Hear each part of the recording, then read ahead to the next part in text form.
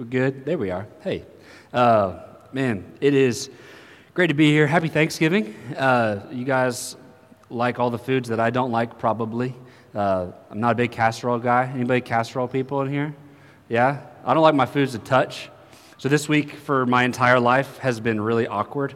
I have to tell all of you that your favorite things I don't like. So I'm sorry. Please forgive me. I do love you. I just don't like what you like.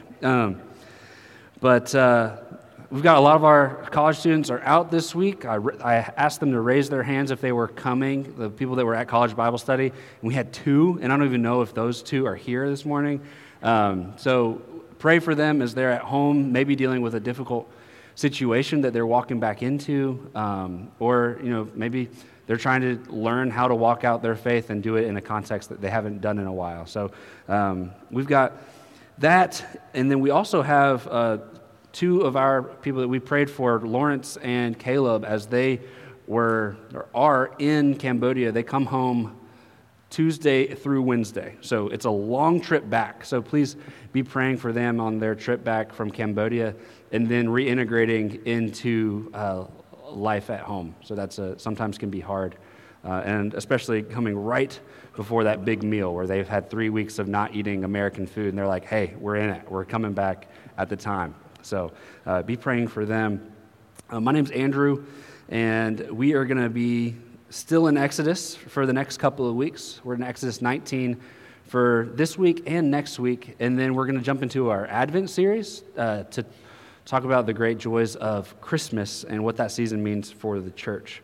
We're going to be in Exodus 19, and then if you want to go ahead and flip, we're also going to be in 1 Peter chapter 2.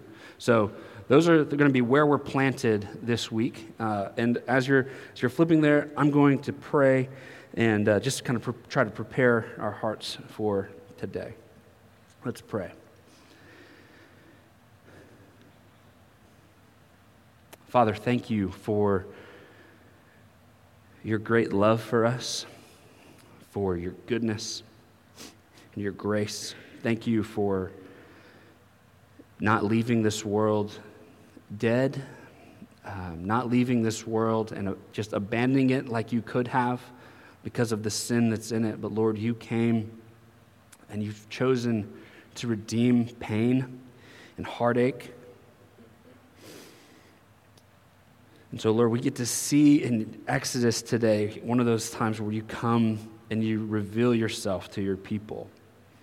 So, Lord, I pray that as we encounter that through your word today, that you would meet us, that you would comfort us, that you would bring us peace and joy, and teach us to be your royal priesthood to those around us. We love you and we praise you, and it's in your Son Jesus' name that I pray. Amen. All right. Exodus 19. So we're just going to dive in here.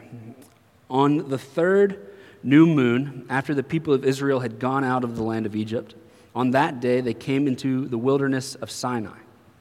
They set out from Rephidim and came into the wilderness of Sinai, and they encamped in the wilderness. There Israel encamped before the mountain, while Moses went up to God. The Lord called to him out of the mountain, saying, "Thus you shall say to the house of Jacob and tell the people of Israel, you yourselves have seen what I did to the Egyptians, and how I bore you on eagle's wings and brought you to myself." I'm going to pause right there. We've talked about the deliverance from Egypt probably for the last, feels like 20 weeks, maybe some more. But this is the climax of what has happened, right? So he says, I am bringing you to myself. That is why Israel was saved from Egypt. Not so that they didn't have to be slaves anymore. Not so that their lives could be easier, or because God just wanted them out of Egypt, but for the sole purpose to bring them to himself. It's the same reason why God delivers us from our sin. It's to bring us to himself. Not so that we can get better at our jobs, receive money, become good moral agents in the world, and vote for the right party. God redeems people to bring them to himself. And there's a lot that flows out of that. But if we lose sight of the fact that God saves people so that he can know you and commune with you, we've lost sight of what's really going on. God wants relationship and to be intimately involved in your life, to introduce us to joy and hope, peace that surpasses understanding. So why did God save Israel? To bring them to himself. We even saw that when Moses was going to Pharaoh. He said, "Let my people go." Right? That's the part that gets the movies. That's the part that gets the songs, the camp songs everybody knows, right? But what's the next part? Does anybody know? Let my people go so that we can go worship our God. That is the purpose of redemption. So that they can meet, commune, be with their God. So for you, if you have been brought out of your sin because you know, you have the knowledge that Jesus Christ has died for your sin to redeem you from sin, it is so that you have relationship, to be brought near to God. Not for any other reason. That is first and foremost, that you would know God and know him more. Verse 5 in Exodus 19. Now therefore, if, so this is covenant language, right? So if you will indeed obey my voice and keep my covenant, you shall be my treasured possession among all peoples, for all the earth is mine. And you shall be to me a kingdom of priests and a holy nation. These are the words that you shall speak to the people of Israel. So we have the if, right? That if there's an if, there's a then, right? And so the if is if you obey, which is the same word here, is listen. Anybody have kids in here in the room? Like, don't you wish that listen? Yeah, there's Dad. Hey. So if you obey, if obey and listen were like caught more as the same word, we would have a lot less trouble in our life, right? Like if every single time that you heard an instruction and you obeyed that instruction 100% of the time, you'd be in a much better space, right?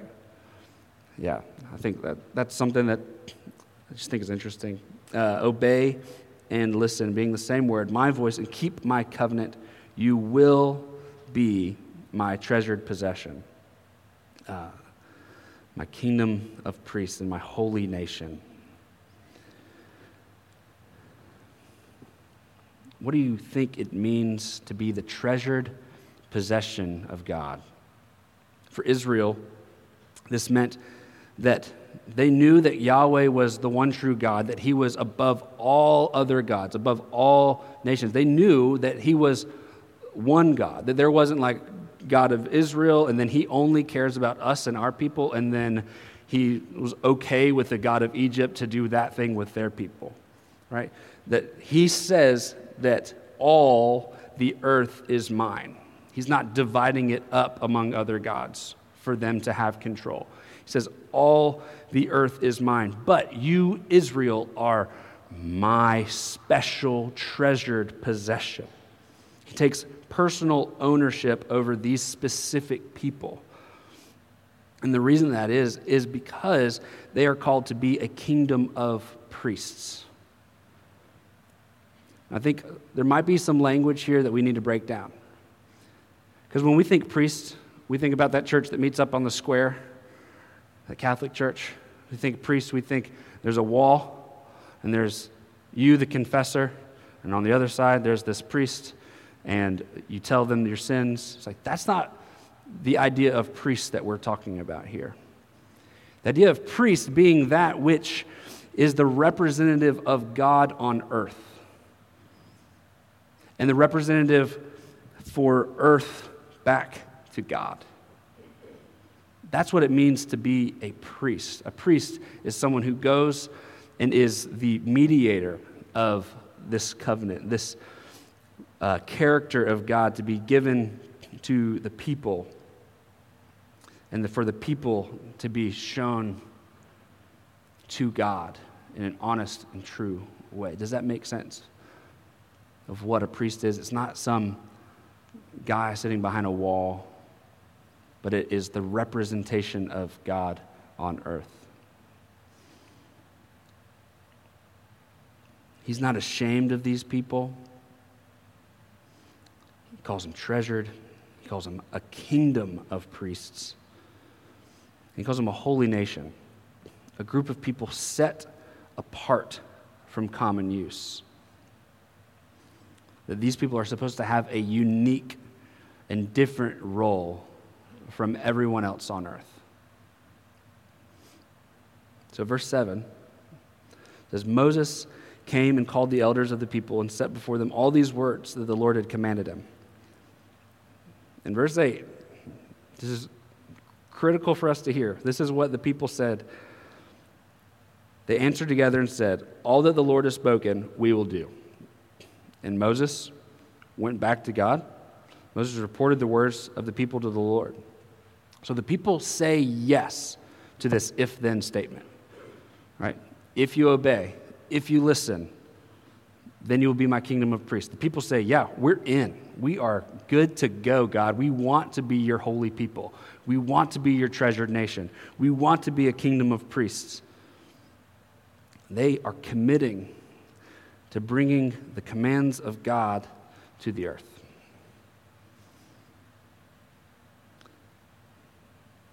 They are committing to doing that as a connection to the promise of Abraham, right? So that they can bless the nations around them. Guess what? They failed. Yeah, big surprise, right? Like, if we've been following the Israel story, we know there's going to be really great peaks where they're like, yeah, we're in it. And then there's low lows where they say, no, we've messed up. They failed. And this was offered to all the people in Israel. Every person in Israel was offered to be this priestly role, a kingdom of priests. They relinquished themselves from that privilege. Not just a responsibility, but like literally a privilege, so that they could be the people that showed God to the world. And because of their sin, literally, like as Moses is walking back down the mountain, that we're going to see it here in a few weeks, they've given that privilege up. So over the history of Israel, God moves that responsibility down to smaller groups of people, right? So if you've read Leviticus, you think about who that group of people was. That's the priests of Israel. They were all supposed to be priests, and then they all messed up and said, okay, let's try this again. Let's do a little bit of a smaller group of people, the Levites.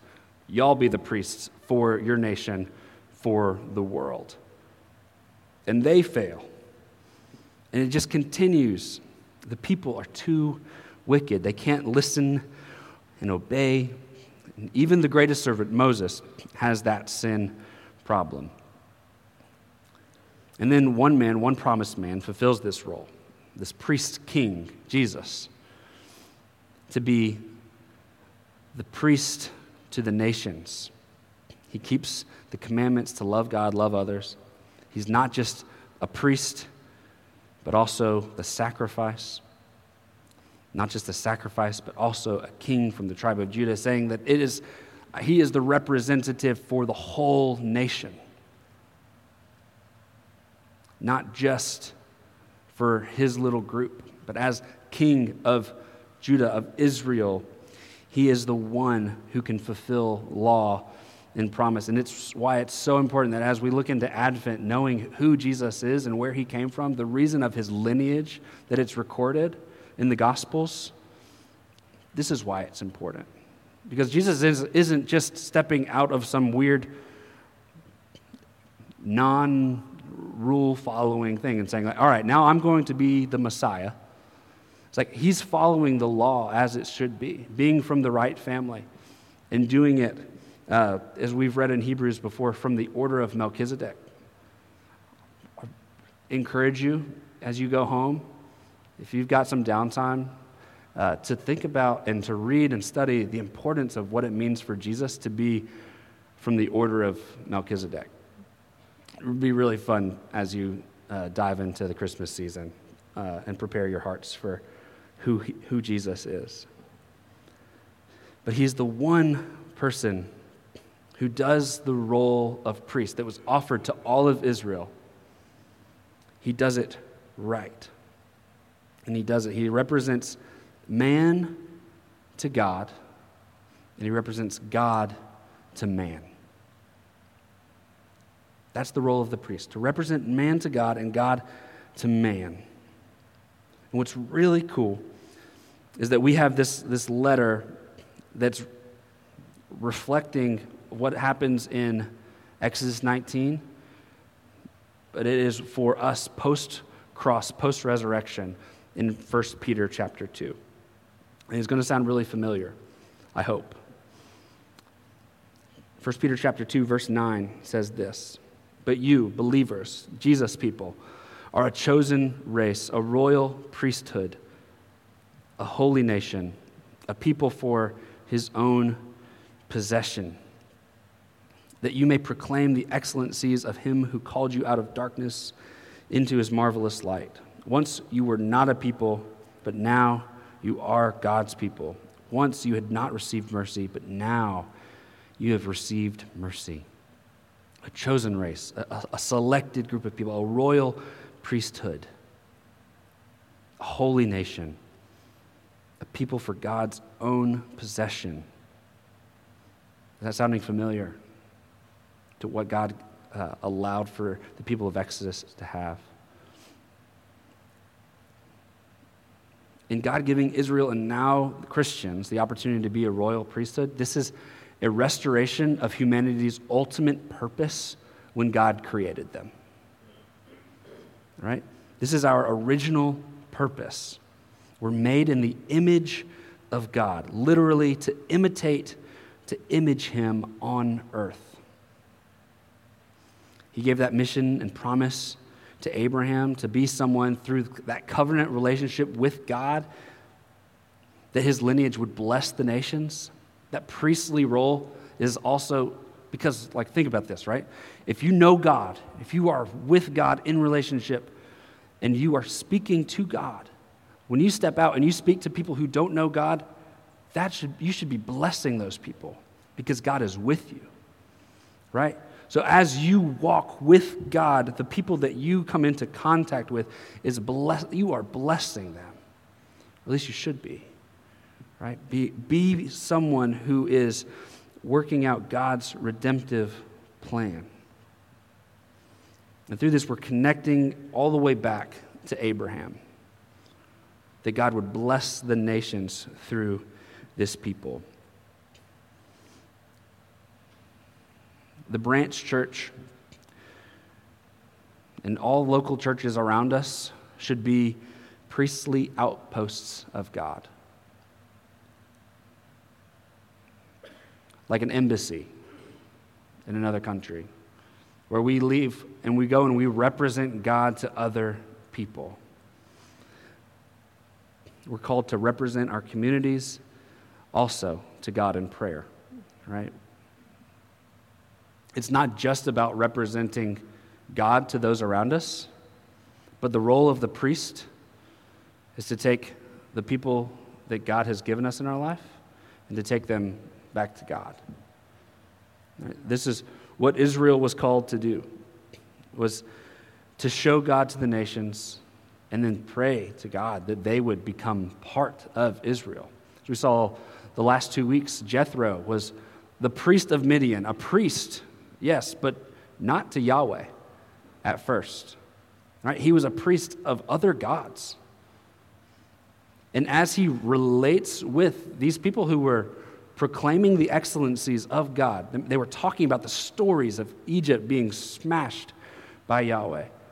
And a man, because of them proclaiming the excellencies of God around them, he came and he saw who the one true God was. And Jethro, not an Israelite, welcomed into the family of God because they were doing what they were called to do and representing God to the nations, to this Midianite man who then goes back to Midian and hopefully does the same exact thing, that he represents God to those people.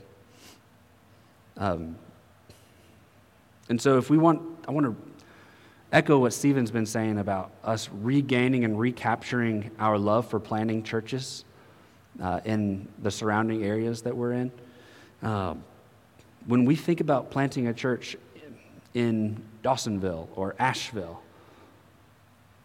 we need to think about it as we are setting up another outpost of priests, another group of people going to represent God to that community, and for them to plead on behalf of that community to God and ask them to save their souls. Asking God to do the work, the redemptive work that he does so well.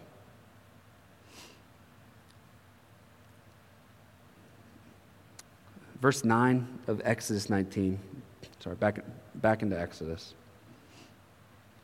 The Lord said to Moses, "Behold, I am coming to you in a thick cloud, that the people may hear when I speak with you, may also believe you forever."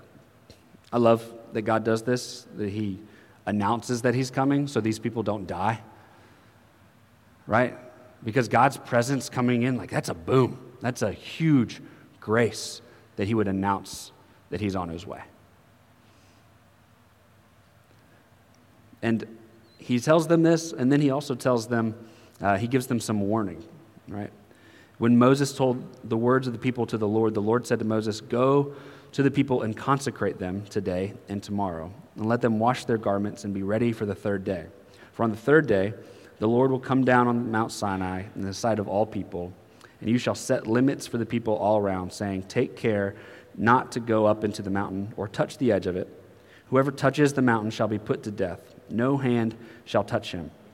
But he shall be stoned or shot, whether beast or man, he shall not live.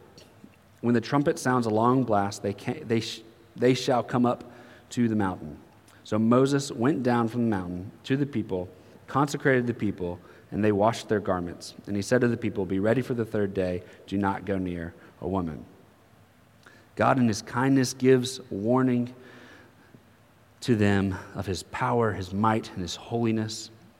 He gives themselves the opportunity to cleanse themselves before they meet him in his presence, so that when they saw him, they wouldn't run to him and be destroyed because of their sin. He sets up boundaries so that they could see from a distance his holiness and his power. And he invites Moses to come up. But he says, consecrate yourselves.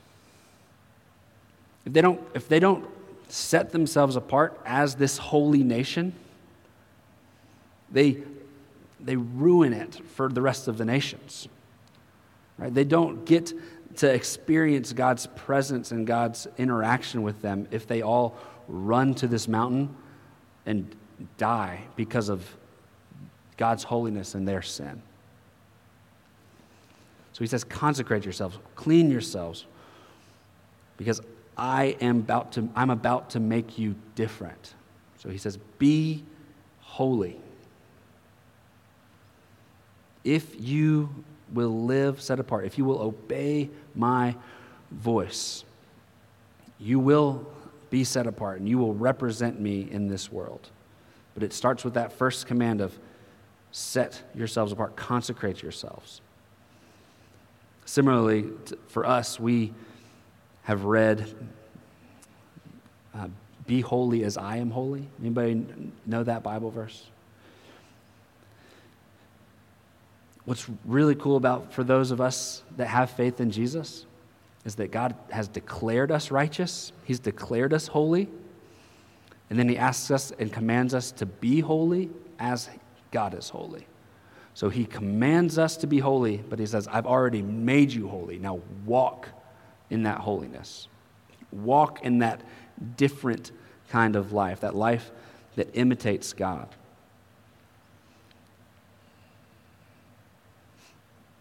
He does that for us because it is what is best for us. It is pure and it is good, and it is the life that leads to abundance of joy and peace and hope when we live in right relationship with God. And when we live knowing that we are in need of repentance, that we are in need of always taking our life to God as a sacrifice.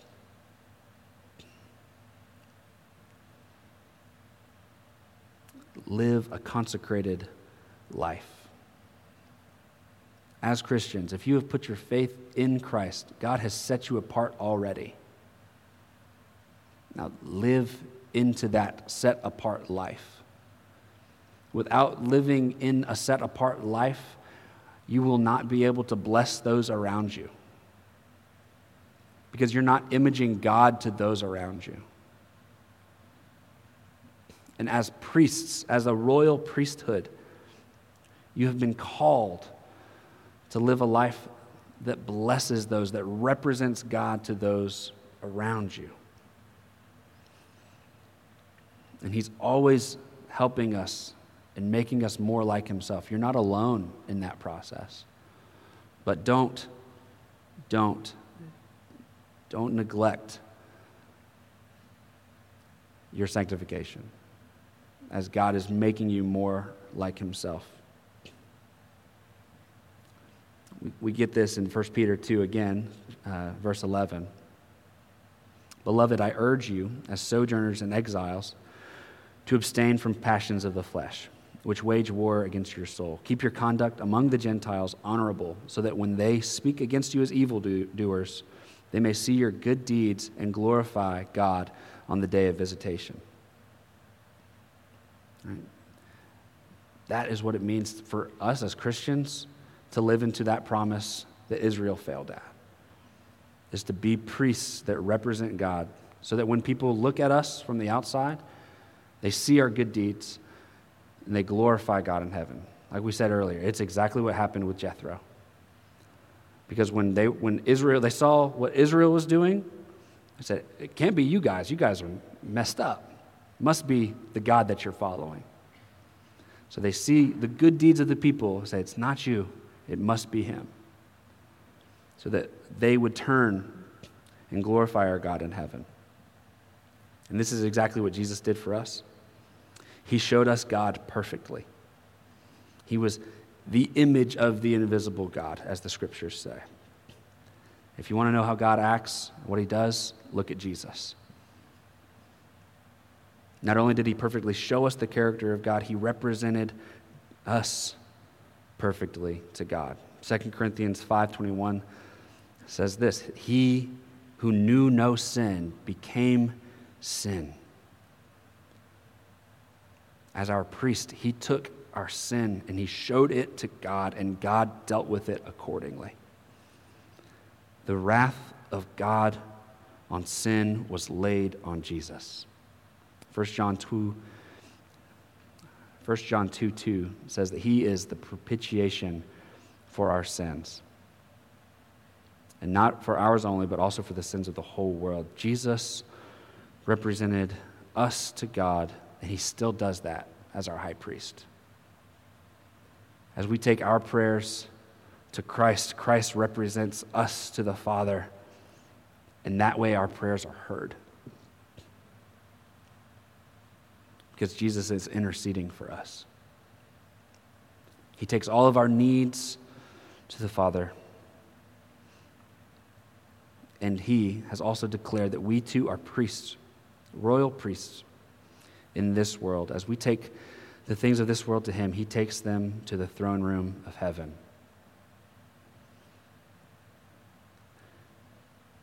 And what I think this world, this generation really needs to hear is that Jesus has given the role of the priest not just to pastors and elders or even deacons, but to everyone who calls on the name of Jesus. Every single one of us are priests to God in worship and for those around us in prayer. So, we are a kingdom of priests. Israel is not the last generation of failed priests. Right? You, the branch church in Dahlonega, for this season, are a kingdom of priests. If you say that Jesus is Lord, you're a priest. Welcome. It's a responsibility and a privilege to represent God to our neighbor and to represent our neighbor to God. So as you go and eat around the table this week, as you go home maybe to a harder situation where maybe you're the only believer in your household, represent God well. Don't quarrel. Don't get into meaningless fights. Love well. Represent God to them. And then, after you leave that hard table, go home, get on your knees in prayer, and represent those people that are at that table back to God. Ask God to save their souls so that they too can become a part of this royal priesthood. I love you guys. I know I just talked for like an hour. It feels like I talked for an hour. But I really want you to know that you are loved by God, that He cares for you, that He wants you to cast all your anxieties on Him, that He desires relationship with you and with the whole world. So as we go and celebrate that relationship at the table today, remember the great sacrifice that He, as our priest, represented God to us, and that He greatly represented us to God. He showed God all of your flaw, every ounce of your sin, none of it unforgiven, all of it laid down in front of God. And God dealt with it already. His wrath completely poured out on Jesus for you. So remember that as you go to the table and dip the bread in the juice, remember that Jesus is our propitiation, our great high priest, and then go and do the same for the world. Let me pray.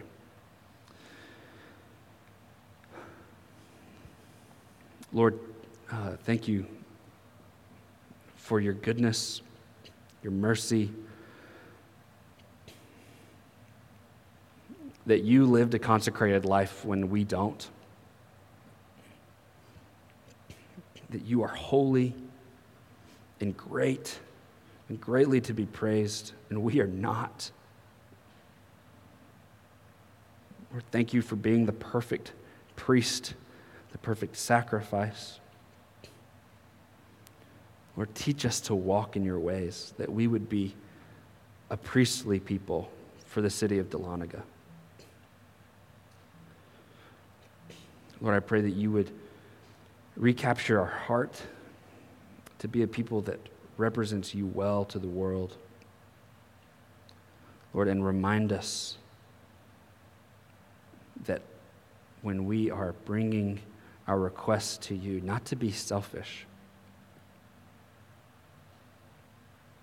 but Lord, to be like you in prayer. That we would take the needs and requests of others to you, that we would take their greatest need to you. And Lord, I pray for the salvation of people in this city.